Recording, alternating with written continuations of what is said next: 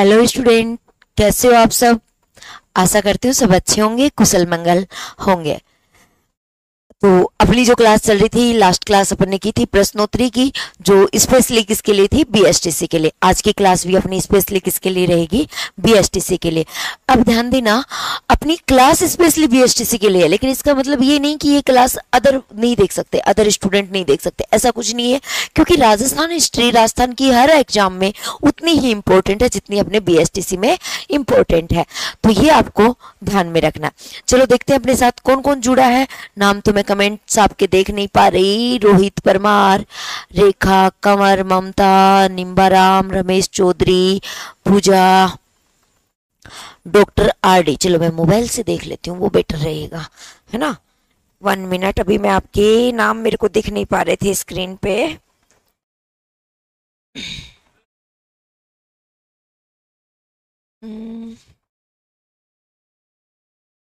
हाँ, जो भी बच्चे अपने साथ जुड़े हैं एक बार मैं आपके नाम देख लेती हूँ कौन कौन हो। चलो अभी देखते हैं। मंजीत, मनीषा, सूर्य पारिक, गोविंद परमार, पूजा, मिस्टर नथु, राजकुमार, पलक गरवाल, कविता माली, स्वीटी, बांसवाड़ा से सोनू धाकड़, है ना। अच्छा वहां पे भी दिखने लगे क्या। चलो निम्बाराम जागीर, मंजित, प्रिया मीना, गौरव गौरव, सरवन काटीवाल, पूजा करवासरा, बहुत सारे बच्चे अपने साथ में जुड़ चुके हैं। और तो ध्यान दीजिएगा, अब जितने भी बच्चे जुड़ चुके हैं सभी को very very good evening, Radhe Radhe, जय श्री कृष्णा, जय भीम, जय भारत। चलो इसी के साथ अपने शुरुआत करते हैं। हाँ जी, जय हिंद। अब देखिएगा, जितने बच्चे एक बार जुड़े हो एक बार क्लास को शेयर करो, ताकि जिन बच्चों को लिंक नहीं पहुंचा उनको भी क्या हो जाए, लिंक मिल जाए। उसके बाद अपन बढ़ेंगे अपनी क्लास की प्रश्नोत्तरी की तरफ, है ना। चलो अभी आते हैं। कौशल कुमार तंवर, भाटी जी को ब्लॉक करवा दो मैम।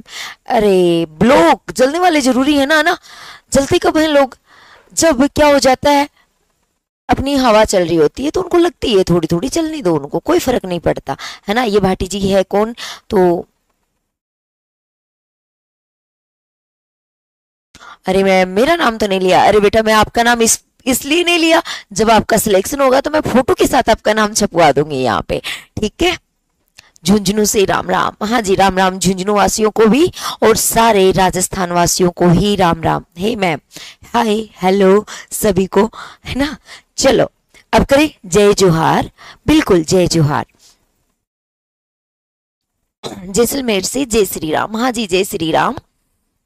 कैसे हो मैडम, बहुत अच्छी हूँ, और अब आप लोगों के साथ जुड़ चुकी हूँ तो और भी अच्छा फील कर रही हूँ। तो चलो अभी शुरुआत करते हैं क्लास की। ओके,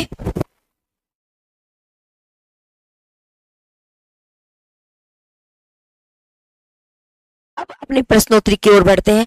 और सबसे पहला क्वेश्चन आपके सामने आ चुका है स्क्रीन पे, और बहुत ही शानदार क्वेश्चन है ये आज का आपका, कि कटारगढ़ दुर्ग, कटारगढ़ और ओब्लिक ओब्लिक दुर्ग का हिस्सा है।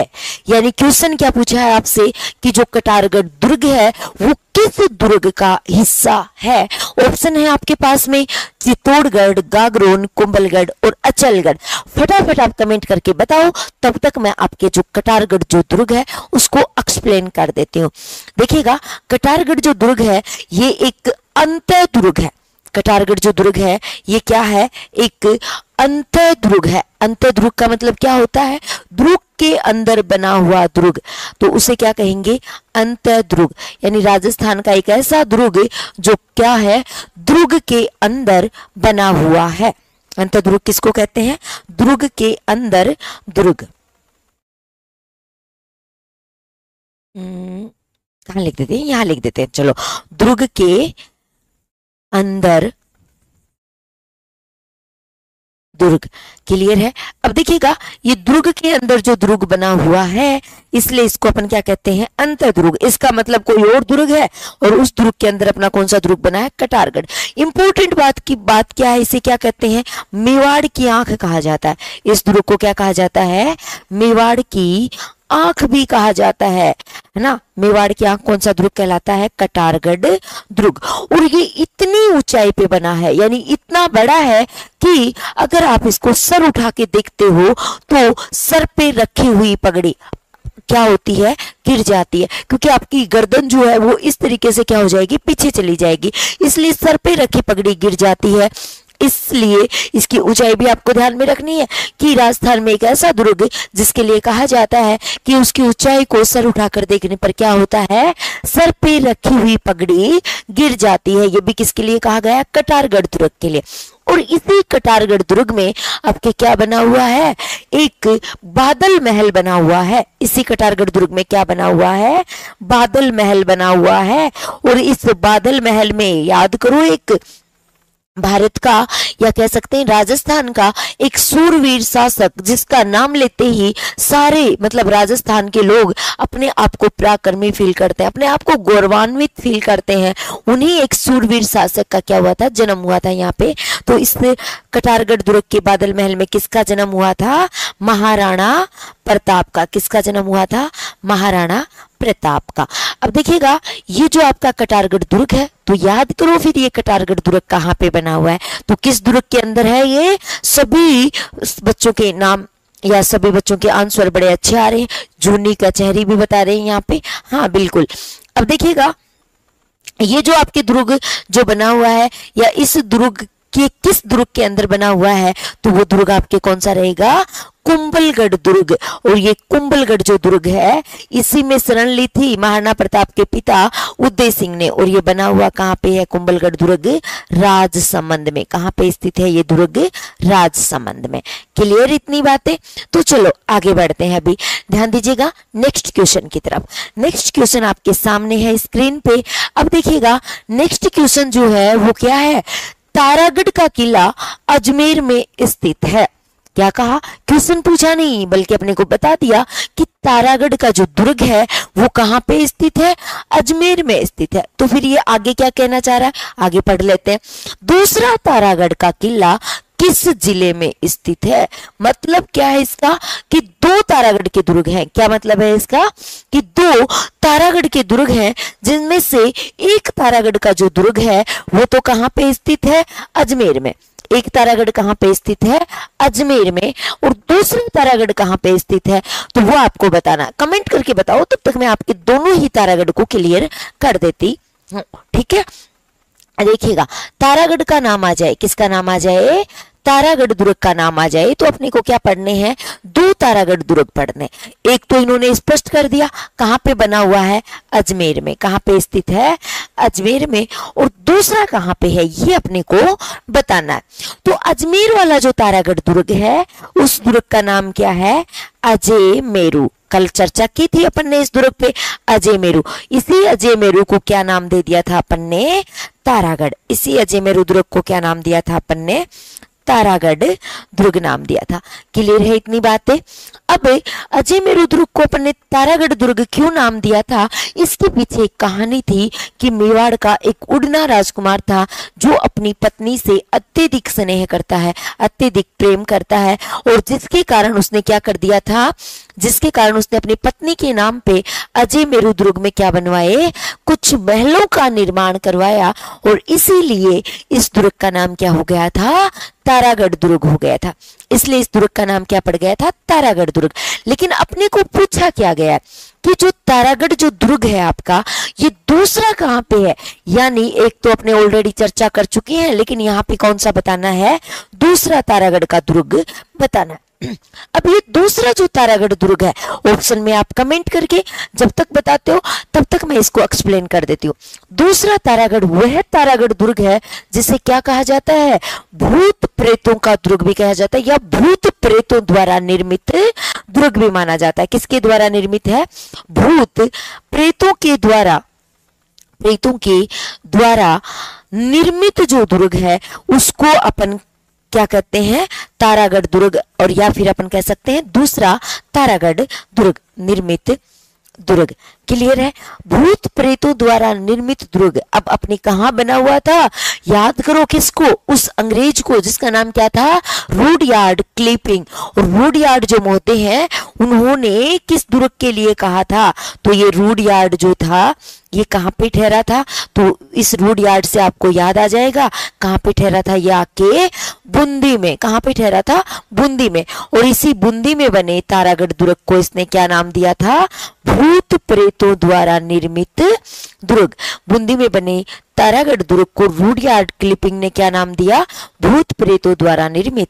यानी जब ये ठहरे तो हो सकता है डर गए, या फिर अपन राजस्थानी कुछ ज्यादा ही खुरापती होते, तो अपन ने क्या किया, रात को डरा दिया इनको, और इनको लगा कि जरूर इस जो ये महल है या ये जो दुर्ग है इसमें क्या रहते हैं, भूत प्रेत रहते हैं, और उन्हीं के द्वारा ये दुर्ग बनाया गया है। अब देखिएगा, बढ़ते हैं नेक्स्ट क्वेश्चन की ओर। तो आंसर क्या रहेगा अपना, बूंदी। और एक घटना और जुड़ी हुई है इस बूंदी के तारागढ़ दुर्ग से। देखो, एक मेवाड़ का शासक होता है, और उस शासक का पिता जब इसको जीत नहीं पाया था, तब उस शासक ने क्या किया था, प्रण लिया था कि मैं बूंदी के तारागढ़ दुर्ग को जीत के रहूंगा। महाराणा लाखा, लाखा का नाम आता है ना, जिसके समय जावर में चांदी की खाने निकली थी, उसी ने क्या किया था, मिट्टी का तारागढ़ दुर्ग बनाकर, किसका तारागढ़ दुर्ग बनाकर, मिट्टी का तारागढ़ दुर्ग बनाकर उस पर विजय प्राप्त की थी। क्लियर। तो चलो बढ़ते हैं आगे।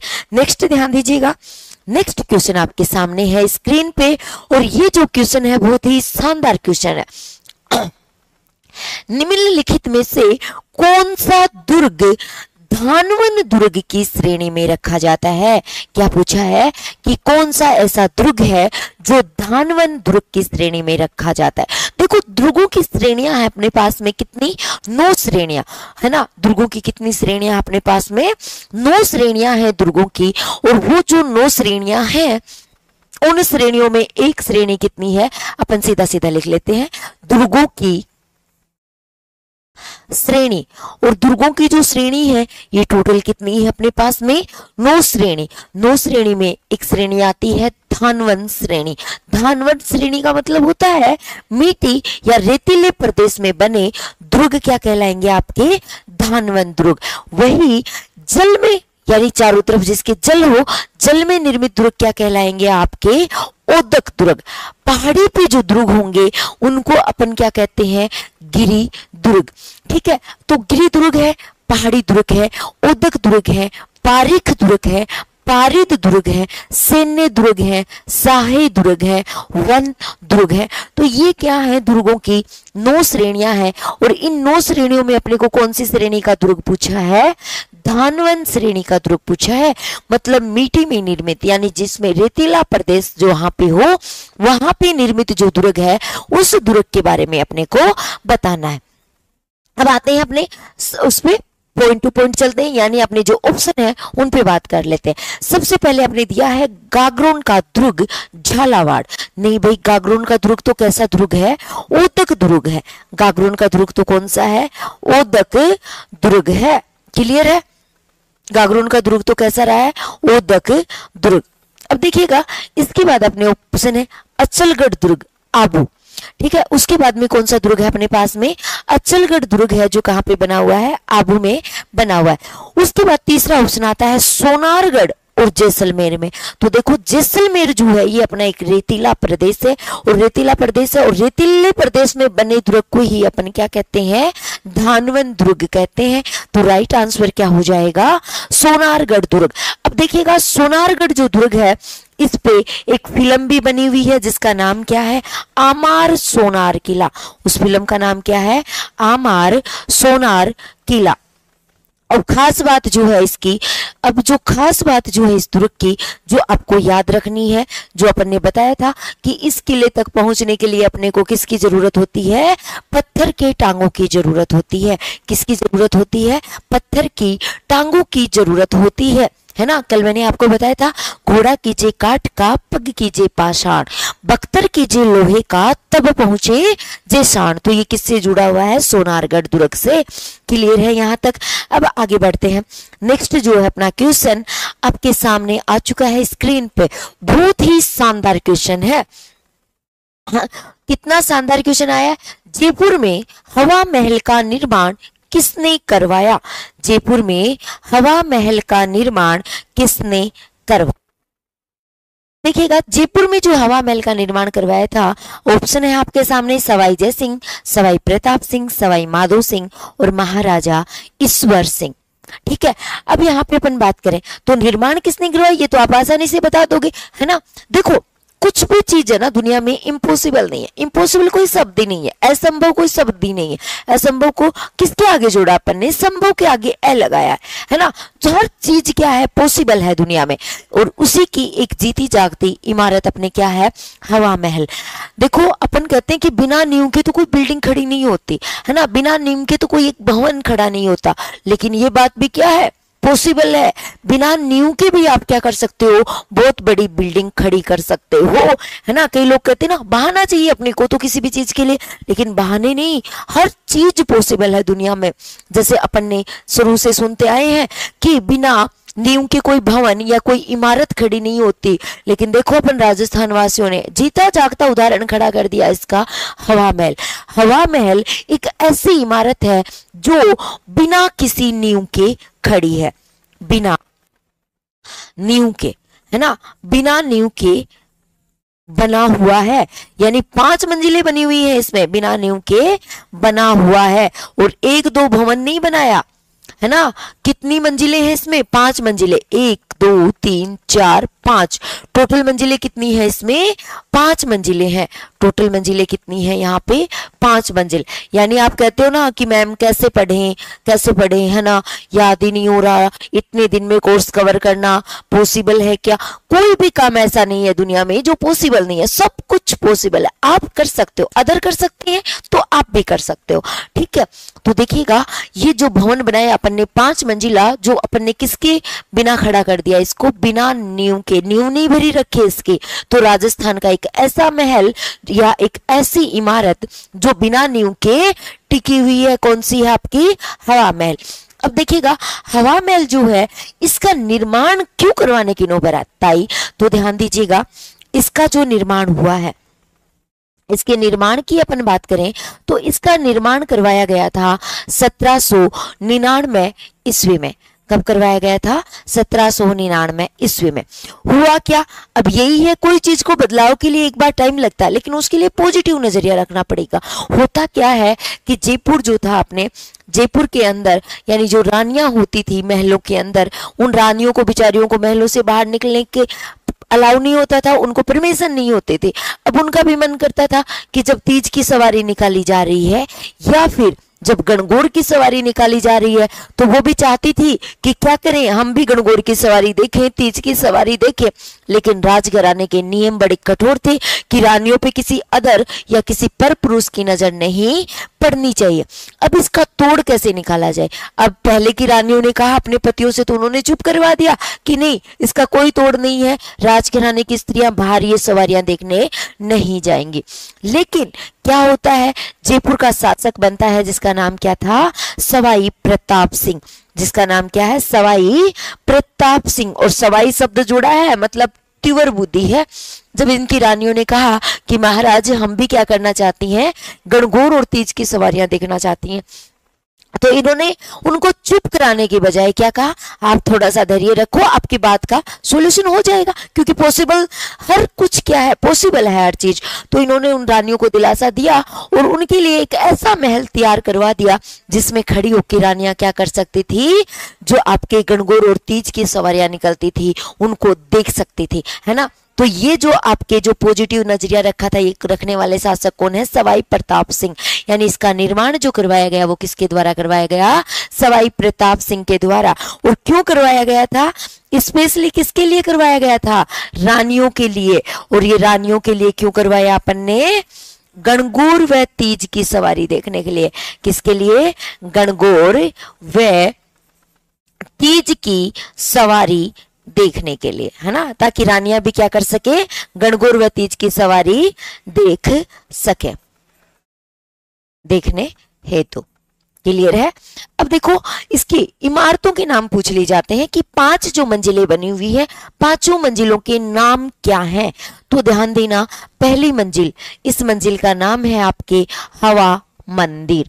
देखो सबसे ऊंची ऊंची मंजिल पे आप चढ़ोगे तो क्या लगेगी वहां पे, हवा। सबसे नीचे वाली मंजिल पे आ जाओ, है ना, सबसे लास्ट वाली मंजिल पे आओ तो उसका नाम क्या रहेगा, शरद मंदिर। यानी सबसे लास्ट वाली मंजिल में क्या होती है, आपके ठंड होती है, तो उसको अपन क्या कहेंगे, शरद मंदिर।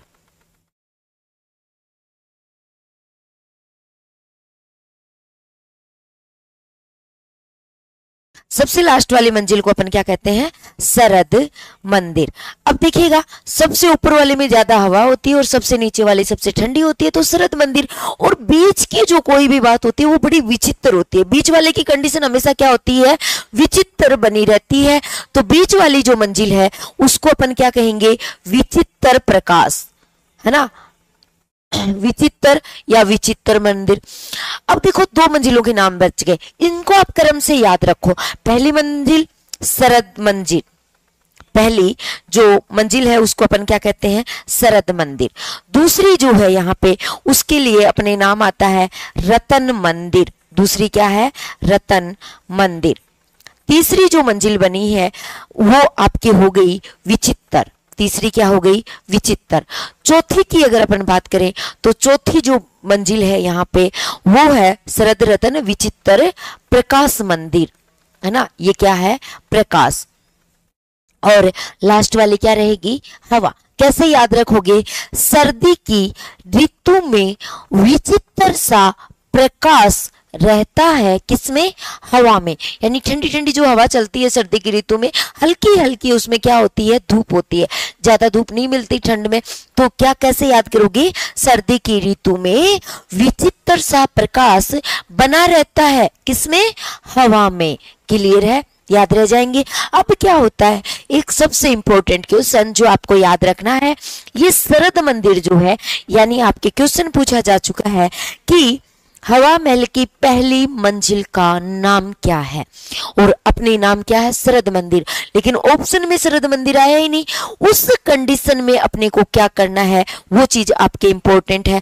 उस कंडीशन में अपने को क्या करना है, तो आपको रटने की जरूरत नहीं। शरद मंदिर का निर्माण किसने करवाया, या हवा महल का निर्माण किसने करवाया, तो किसने करवाया था, सवाई प्रताप सिंह ने। किसने करवाया था, सवाई प्रताप सिंह ने। तो अपन इसको क्या कर देंगे, यानी शरद मंदिर जो है उन्हीं के नाम पे अपन इसको क्या नाम रख देंगे, प्रताप मंदिर। यानी निर्माणकर्ता का नाम याद रखना। अगर पहली मंजिल का आपको शरद मंदिर नाम नहीं मिलता तो आप उसका नाम क्या कर दोगे, ऑप्शन में प्रताप मंदिर। रटने की जरूरत नहीं, भूल जाओ तो कैसे याद रखो, निर्माणकर्ता का नाम याद रख दो। क्लियर, चलो बढ़ते हैं आगे। अब देखिएगा नेक्स्ट क्वेश्चन आपके सामने आ चुका है स्क्रीन पे, बहुत शानदार क्वेश्चन है। जसवंत थड़ा कहाँ पे है, जयपुर, जोधपुर, जैसलमेर और उदयपुर। फटाफट कमेंट करके बताओ। देखो आपके सामने पिक्चर आई हुई है जसवंत थड़ा की, और जसवंत थड़ा जो है इसे क्या कहा जाता है, राजस्थान का ताजमहल कहा जाता है। इसको अपन क्या कहते हैं, राजस्थान का ताजमहल भी कहते हैं। अब ये देखो इमारत जो अपने को दिख रही है, यानी स्पष्ट दिख रहा है किसकी अनुकृति है या किसकी कॉपी बनाया हुआ है, ताजमहल की कॉपी बनाया गया। जसवंत थड़ा को अपन क्या कहते हैं, राजस्थान का ताजमहल भी कहते हैं। क्लियर। अब ये है कहां पे, इंपॉर्टेंट ये चीज है। दूसरी बात कि जसवंत थड़ा का निर्माण, तो इसका निर्माण जो करवाया था वो निर्माण करवाया था सरदार सिंह ने। किसने करवाया था, सरदार सिंह ने। सरदार सिंह ने करवाया इसका निर्माण, लेकिन इसका नाम तो जसवंत थड़ा आ रहा है, सरदार थड़ा नहीं आया। तो फिर ये जसवंत थड़ा नाम क्यों रखा सरदार सिंह ने, तो ध्यान देना जसवंत थड़ा का जो निर्माण करवाया गया है ये अपने पिता की स्मृति में करवाया गया। ठीक है, सरदार सिंह ने किसकी स्मृति में करवाया, अपने पिता की स्मृति में करवाया। अपने पिता जिसका नाम क्या था, जसवंत सिंह, है ना। इनके पिता का नाम क्या है, जसवंत सिंह की स्मृति में, जसवंत सिंह की स्मृति में। कहते हैं ना, अगर संतान बली हो ना तो पिता का नाम चमक ही जाता है। अपने पिता जसवंत सिंह की स्मृति में। ये जसवंत सिंह जो है ना, ये कोई खास शासक नहीं है ना, कुछ खास शासक नहीं है, बिल्कुल एकदम से मतलब अपन कह सकते हैं कौन शासक, लेकिन इसकी औलाद थी ना वो बहुत अच्छी निकल के आ गई। कौन है? सरदार सिंह। सरदार सिंह था, एक अच्छा शासक था, लेकिन बाप कैसा हो, बाप तो बाप होता है। तो ये अपने पिता की तवज्जो या कह सकते हैं अपने पिता की याद में इन्होंने किसका निर्माण करवा दिया? जसवंत थड़ा का। और उसी के कारण यानी अपने बेटे के कारण आज भी अपन किसको याद करते हैं? जसवंत सिंह को। बाकी इसने अपने शासनकाल में कोई खास काम नहीं किया, ठीक है, ये अपने शासनकाल में क्या नहीं करता? कुछ खास काम नहीं करता, ठीक है, ये आपको याद रखना है। चलो ध्यान दीजिएगा, बढ़ते हैं नेक्स्ट क्वेश्चन की ओर। अब राजस्थान का, ये मिट गया क्या यहाँ पे? राजस्थान का ताजमहल। अब राजस्थान का जो ताजमहल है ये अपन कहते हैं जसवंत थड़ा को, लेकिन पूछा क्या है कि ये है कहाँ पे स्थित, ये कहाँ पे स्थित है, तो वो चीज आपको देखनी है। जसवंत थड़ा यानी ये सरदार सिंह वगैरह जो है, सरदार सिंह, जसवंत सिंह, ये कहाँ के शासक थे? जोधपुर के। कहाँ के शासक थे? जोधपुर के। तो इनका निर्माण भी कहाँ पे करवाया गया? जोधपुर में करवाया गया था। क्लियर? चलो आगे बढ़ते हैं, लेकिन आगे बढ़ने से पहले आपके एक ऑफर चल रहा है। कौन सा ऑफर? बीएसटीसी 2023 का ऑफर। तैयारी 450 प्लस वाली नाम मात्र शुल्क पे बीएसटीसी लाइव बैच चला, रिकॉर्डेड बैच है, आपके क्लासरूम रिकॉर्डेड बैच है। जिसने परचेज कर लिया अच्छी बात है, जिसने नहीं किया और करना चाहता है तो कर सकता है। आगे बढ़े, अब देखिएगा बहुत ही अच्छा क्वेश्चन आया आपके पास में। महाराणा प्रताप के विरुद्ध हल्दी घाटी युद्ध की योजना को अंतिम रूप किस दुर्ग में दिया गया था? बहुत ही शानदार क्वेश्चन।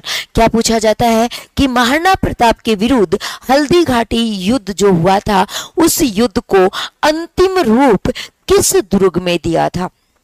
कल भी अपन ने चर्चा की थी, किसी बच्चे ने बीच में कमेंट पूछा था, उसमें अपन ने बात की थी कि ये हल्दी घाटी का जो युद्ध हुआ है इसकी जो योजना बनी है वो योजना अलग अलग शासकों ने अलग अलग जगह बनाई, ठीक है। योजना जो बनी है उन योजना के नामों की अपन अलग अलग बात कर लेते हैं, ठीक है। योजना सबसे पहले अपन बात करें किसकी? महाराणा प्रताप की। तो महाराणा प्रताप ने जो ये योजना बनाई थी ये कहाँ पे बनाई थी? कुंभलगढ़ दुर्ग में। कौन से दुर्ग में बनाई?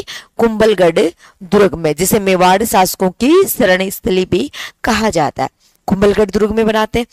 अब देखिएगा दूसरा, यानी योजना जो बनाते हैं, यानी मान सिंह जो इस सेना का अकबर की सेना की तरफ से क्या था?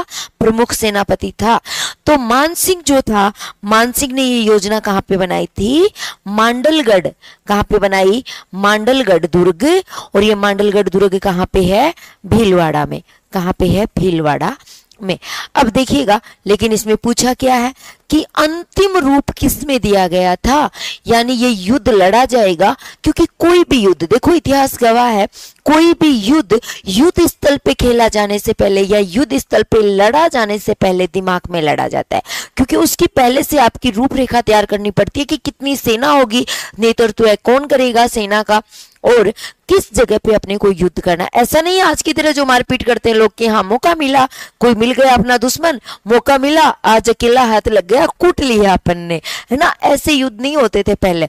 युद्ध भी किए जाते थे तो ललकार के किए जाते थे, अगले को नोता भेजा जाता था कि भाई इस जगह पे अपनी सेना के साथ मिलना और इस जगह पे मैं आपको अपनी सेना के साथ मिलूंगा और क्या करेंगे? युद्ध करेंगे। लेकिन आज क्या करते हैं अपन? जिस दिन मौका लगा और कोई अपना दुश्मन मिला, किसी चौराहे पे अकेला खड़ा है और अपन अपने दोस्तों के साथ खड़े हैं 5-7, तो उठाया उसको और कूट लिया वहीं पे कि आज मौका लगा, आज हाथ लगा बेटा, तो अपन ने अपने हाथ क्या कर लिए? ढीले कर लिए। ये युद्ध नहीं होता, ये क्या होती है? छोटी मोटी लड़ाई होती है। युद्ध क्या होता है? आप किसी को पहले से चेतावनी दो, उसको ललकारो, उसको संदेश भिजवाओ कि मैं इस जगह आपसे युद्ध करने के लिए आ रहा हूं और आप भी अपनी सेना के साथ पहुंचो। इस तरीके से युद्ध होते थे। तो ध्यान देना, महाराणा प्रताप ने युद्ध की योजना कहाँ पे बना ली? कुंभलगढ़ में। मान सिंह ने कहाँ पे बना ली? मांडलगढ़ भीलवाड़ा में, कि इस तरीके से रणनीति तैयार की। लेकिन करता धरता तो कौन है? अकबर, क्योंकि अकबर ही चाहता है कि महाराणा प्रताप उसके अधीन आए, है ना, क्योंकि राजस्थान के लगभग राजपूताने के शासक थे अपन ने, तो उन्होंने अकबर की अधीनता स्वीकार कर ली थी। लेकिन अकबर ने क्या अकबर की अधीनता स्वीकार करने से किसने मना कर दिया था? महाराणा प्रताप ने मना कर दिया था। इसलिए मानसिंह के नेतृत्व में अकबर ने किसके विरुद्ध सेना भेजी थी? महाराणा प्रताप के विरुद्ध सेना भेजी थी। और महाराणा प्रताप और मानसिंह की सेना के बीच में जो ये घमासान युद्ध हुआ, इसी को अपन किस नाम से जानते हैं? हल्दी घाटी के युद्ध के नाम से जानते हैं। क्या कहते हैं? हल्दी घाटी का युद्ध। अब ध्यान देना, क्योंकि कर्ता धर्ता यानी जो युद्ध का जो योजना बनाने वाला है वो कौन रहेगा? आपके अकबर। वो कौन रहेगा? अकबर। तो ध्यान देना, अकबर ने जो ये योजना बनाई थी, अकबर ने जो ये योजना बनाई, ये कहाँ पे बनाई थी? अकबर के किले में। कहाँ पे बनाई थी? अकबर के किले में, क्योंकि अपने किले में ही बनाएगा ये तो, अकबर के किले में। और इस अकबर के किले को अपन क्या कहते हैं? मेगजिन का दुर्ग भी कहते हैं। इसको अपन क्या कहते हैं? मेगजिन का दुर्ग भी कहते हैं। क्लियर है? इतनी बात है ना? तो तीनों अपने क्लियर हो गए। अंतिम रूप किसने दिया था? अंतिम रूप अकबर ने। तो ध्यान देना, युद्ध की योजना को अंतिम रूप किस दुर्ग में दिया गया था? तो क्लियर कर लो अपने, अंतिम रूप किसने दिया? अकबर के किले में। तो ध्यान दो, है क्या ऑप्शन में? मेहरानगढ़ दुर्ग, कुंभलगढ़ दुर्ग, रणथंभौर दुर्ग और अकबर दुर्ग। बिल्कुल है अपने डी ऑप्शन में। तो राइट आंसर क्या हो जाएगा अपना? D option. राइट आंसर क्या हो जाएगा? D option. क्लियर है? अब आगे बढ़ते हैं, ध्यान दीजिएगा। नेक्स्ट क्वेश्चन आपके सामने आ चुका है स्क्रीन पे और बहुत ही अच्छा और बहुत ही शानदार क्वेश्चन है। और ये जो क्वेश्चन है आपके सामने कि निम्न में से किस दुर्ग में रतन निवास और करण महल स्थित है? क्या पूछा है? रतन निवास और करण महल स्थित है। मेहरानगढ़ दुर्ग जोधपुर, तारागढ़ दुर्ग अजमेर, जूनागढ़ दुर्ग बीकानेर और भैंसरोडगढ़ दुर्ग चित्तौड़गढ़। तो देखिएगा, आपके जो ये क्वेश्चन पूछा, रटने की जरूरत नहीं, आप शासकों के नाम पे चले जाओ। शासकों के नाम की अपन बात करें तो शासकों के नाम में आपके क्या नाम आ रहा है? रतन निवास आ रहा है और साथ ही क्या आ रहा है? करण महल। और करण, राजपुताने का करण किसको कहा अपन ने? राय सिंह को। याद करो, कल ही बात की थी, राजपुताने का करण किसे कहा जाता है? राय सिंह को। और उसी राय सिंह से आप इसको ऐड कर लो। राय सिंह कहाँ का शासक था? जूनागढ़ का। राय सिंह कहाँ का शासक था? जूनागढ़। और जूनागढ़ कहाँ पे है? अपने बीकानेर में। राय सिंह कहाँ का शासक है? बीकानेर का। तो ये जो महल बने हैं रतन निवास और करण महल, ये कहाँ पे बने हुए हैं? जूनागढ़ बीकानेर में। इसके अलावा और कौन से महल बने हैं यहाँ पे? तो ध्यान देना, कौन सा महल बना हुआ है? अनूप महल बना हुआ है। उसके अलावा कौन सा महल बना हुआ है? यहाँ पे एक बादल महल भी बना हुआ है। यहाँ पे कौन सा महल बना हुआ है? बादल महल भी स्थित है। क्लियर है? जूनागढ़ दुर्ग में आपके रतन निवास, करण महल के अलावा कौन कौन से महल स्थित हैं? अनूप महल भी बना हुआ है, बादल महल भी है, फूल महल भी है और भी बहुत सारे महल स्थित हैं। क्लियर है? तो चलो बढ़ते हैं आगे नेक्स्ट क्वेश्चन की ओर। अब ध्यान दीजिएगा, नेक्स्ट क्वेश्चन जो है आपके सामने है स्क्रीन पे, संत पीपा। बहुत ही शानदार क्वेश्चन है। संत पीपा, संत पीपा की छतरी स्थित है गागरोन दुर्ग में, कुंभलगढ़ दुर्ग में, जयगढ़ दुर्ग में, जालोर दुर्ग में। तो देखिएगा, संत पीपा जो है ये संत नहीं थे पहले, पहले क्या थे? एक राजकुमार हुआ करते थे। इनका वास्तविक नाम जो है ये था प्रतापराव खींची। इनका वास्तविक नाम क्या है? प्रतापराव खींची, है ना? तो ये क्या हो गए? प्रतापराव खींची। और ये प्रतापराव जो खींची हैं, इनका वास्तविक नाम था। और प्रतापराव खींची आगे चल के यानी राजघराना छोड़ देते हैं और क्या बन जाते हैं? संत बन जाते हैं। और किस नाम से प्रसिद्ध होते हैं? संत पीपा के नाम से प्रसिद्ध होते हैं। अब देखिएगा, ये जो संत पीपा है प्रतापराव खींची, या अपन संत पीपा की बात करें, क्योंकि प्रतापराव खींची आगे चल के क्या बन गए? संत पीपा बन गए। अब ये संत पीपा एक विशेष समुदाय के संत हैं और इनकी विशेष समुदाय के लोग इनकी पूजा करते हैं। किस समुदाय के लोग इनको मानते हैं? दर्जी समुदाय के लोग। दर्जी समुदाय के जो लोग हैं ये क्या करते हैं? संत पीपा की पूजा करते हैं, या कह सकते हैं मानते हैं। हाँ, एक गुफा, गुफा कहाँ पे बनी हुई है? तो ध्यान दीजिएगा, गुफा की बात करें। आप तो बस एक क्वेश्चन बताओ मुझे कि संत पीपा जो है इसने किसके साथ में युद्ध लड़ा था? वो आंसर आपको देना है कमेंट करके। तो गुफा की अपन बात करें, पूछा कि आपने को छतरी, लेकिन आपको गुफा भी पूछी जाती है कि संत पीपा की गुफा कहाँ पे बनी हुई है। क्वेश्चन क्या पूछा जाता है? संत पीपा की गुफा कहाँ पे बनी हुई है। और दूसरा क्वेश्चन आ जाता है कि संत पीपा जो है इसका मंदिर कहाँ पे बना हुआ है। तो दोनों क्वेश्चन अलग अलग हैं। गुफा की बात की जाए तो गुफा बनी हुई है टोडा राय टोंक में। इनकी गुफा कहाँ पे स्थित है, टोडा राय टोंक में। मंदिर की अपन बात करें तो मंदिर है इनका समदड़ी, समदड़ी गांव।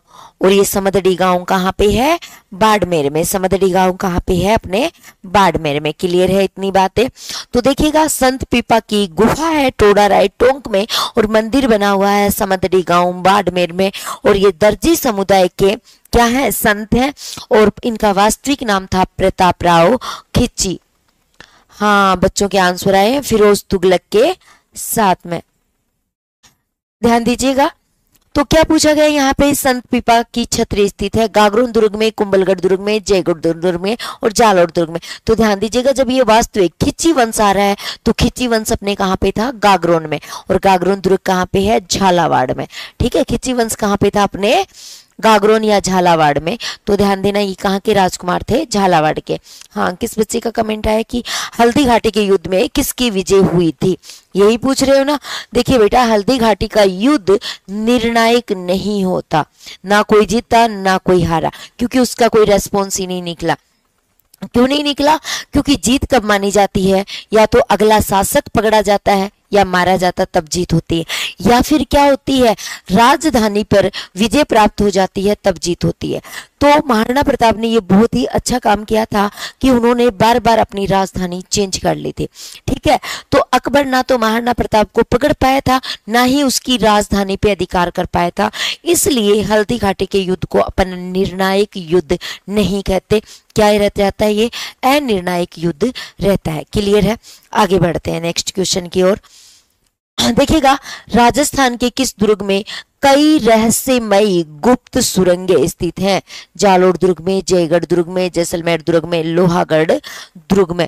देखो, मान लो आपके पास बहुत सारा सोना पहन के चलते हो आप, है ना, बहुत सारे गहने पहन के चलते हो, गले में भी सोना डाल रखा है, हाथों में भी सोना पहन रखा है, कानों में भी कुंडल पहन रखे हैं, है ना, आपके पास बहुत सारा सोना है। तो आपको किसकी जरूरत पड़ेगी, सुरक्षा की, है ना, किसकी जरूरत पड़ेगी, सुरक्षा की। आप गवर्नमेंट को क्या कहोगे कि मुझे पिस्टल क्या करवा दी जाए, लाइसेंस दिया जाए, नहीं तो मुझे कोई भी लूट ले लेगा, है ना।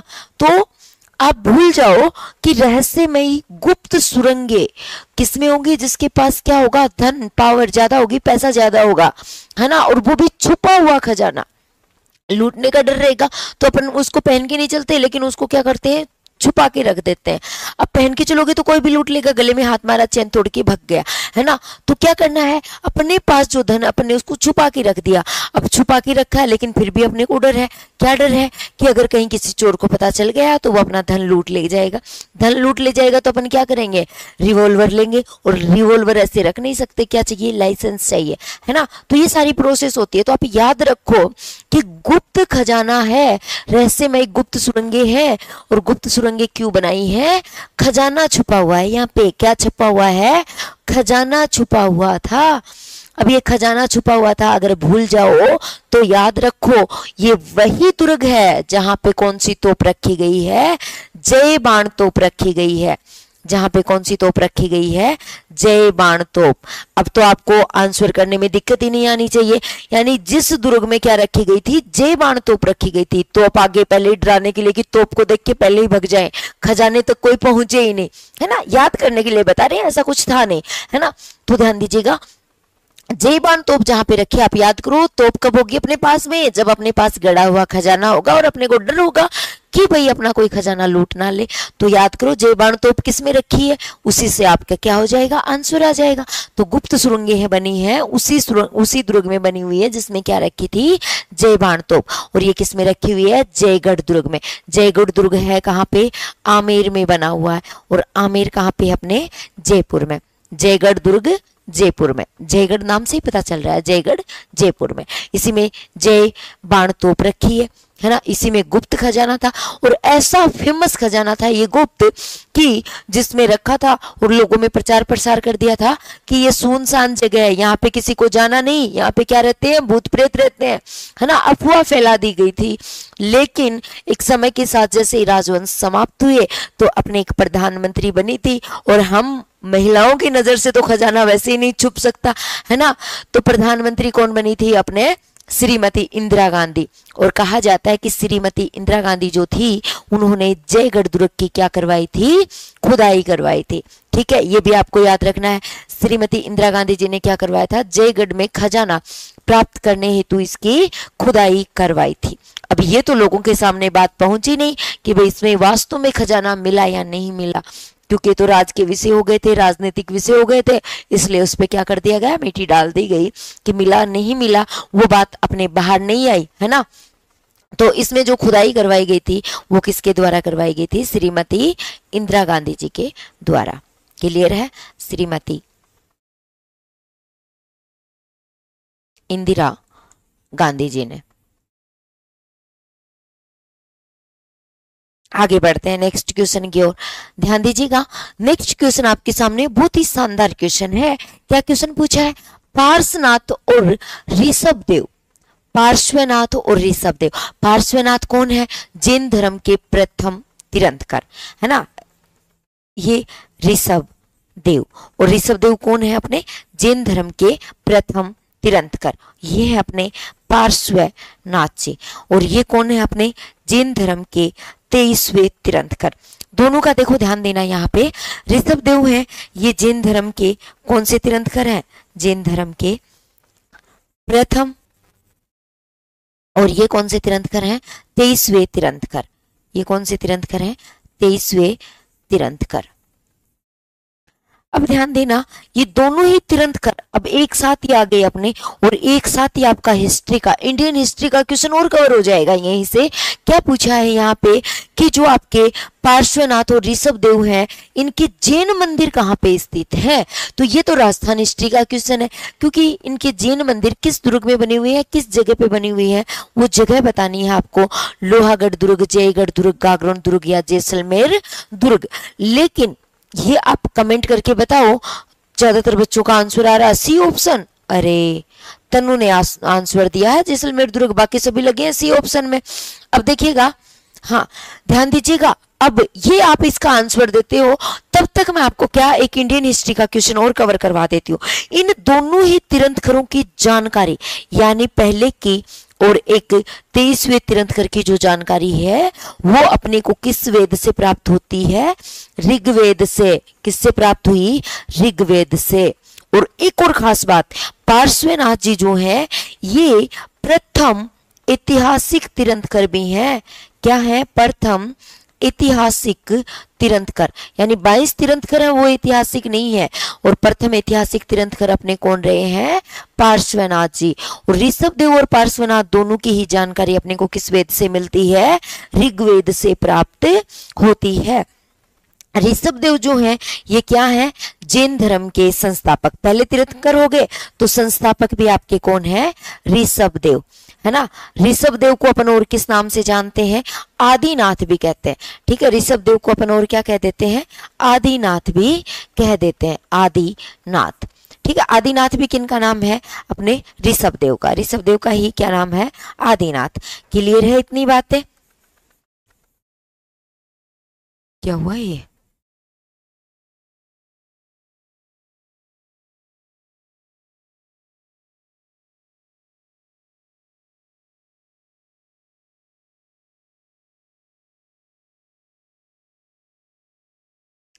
चलो कोई बात नहीं, मिट गया ये वापस, है ना, मिट गया, कोई दिक्कत नहीं है अपने। क्या हो गया ये,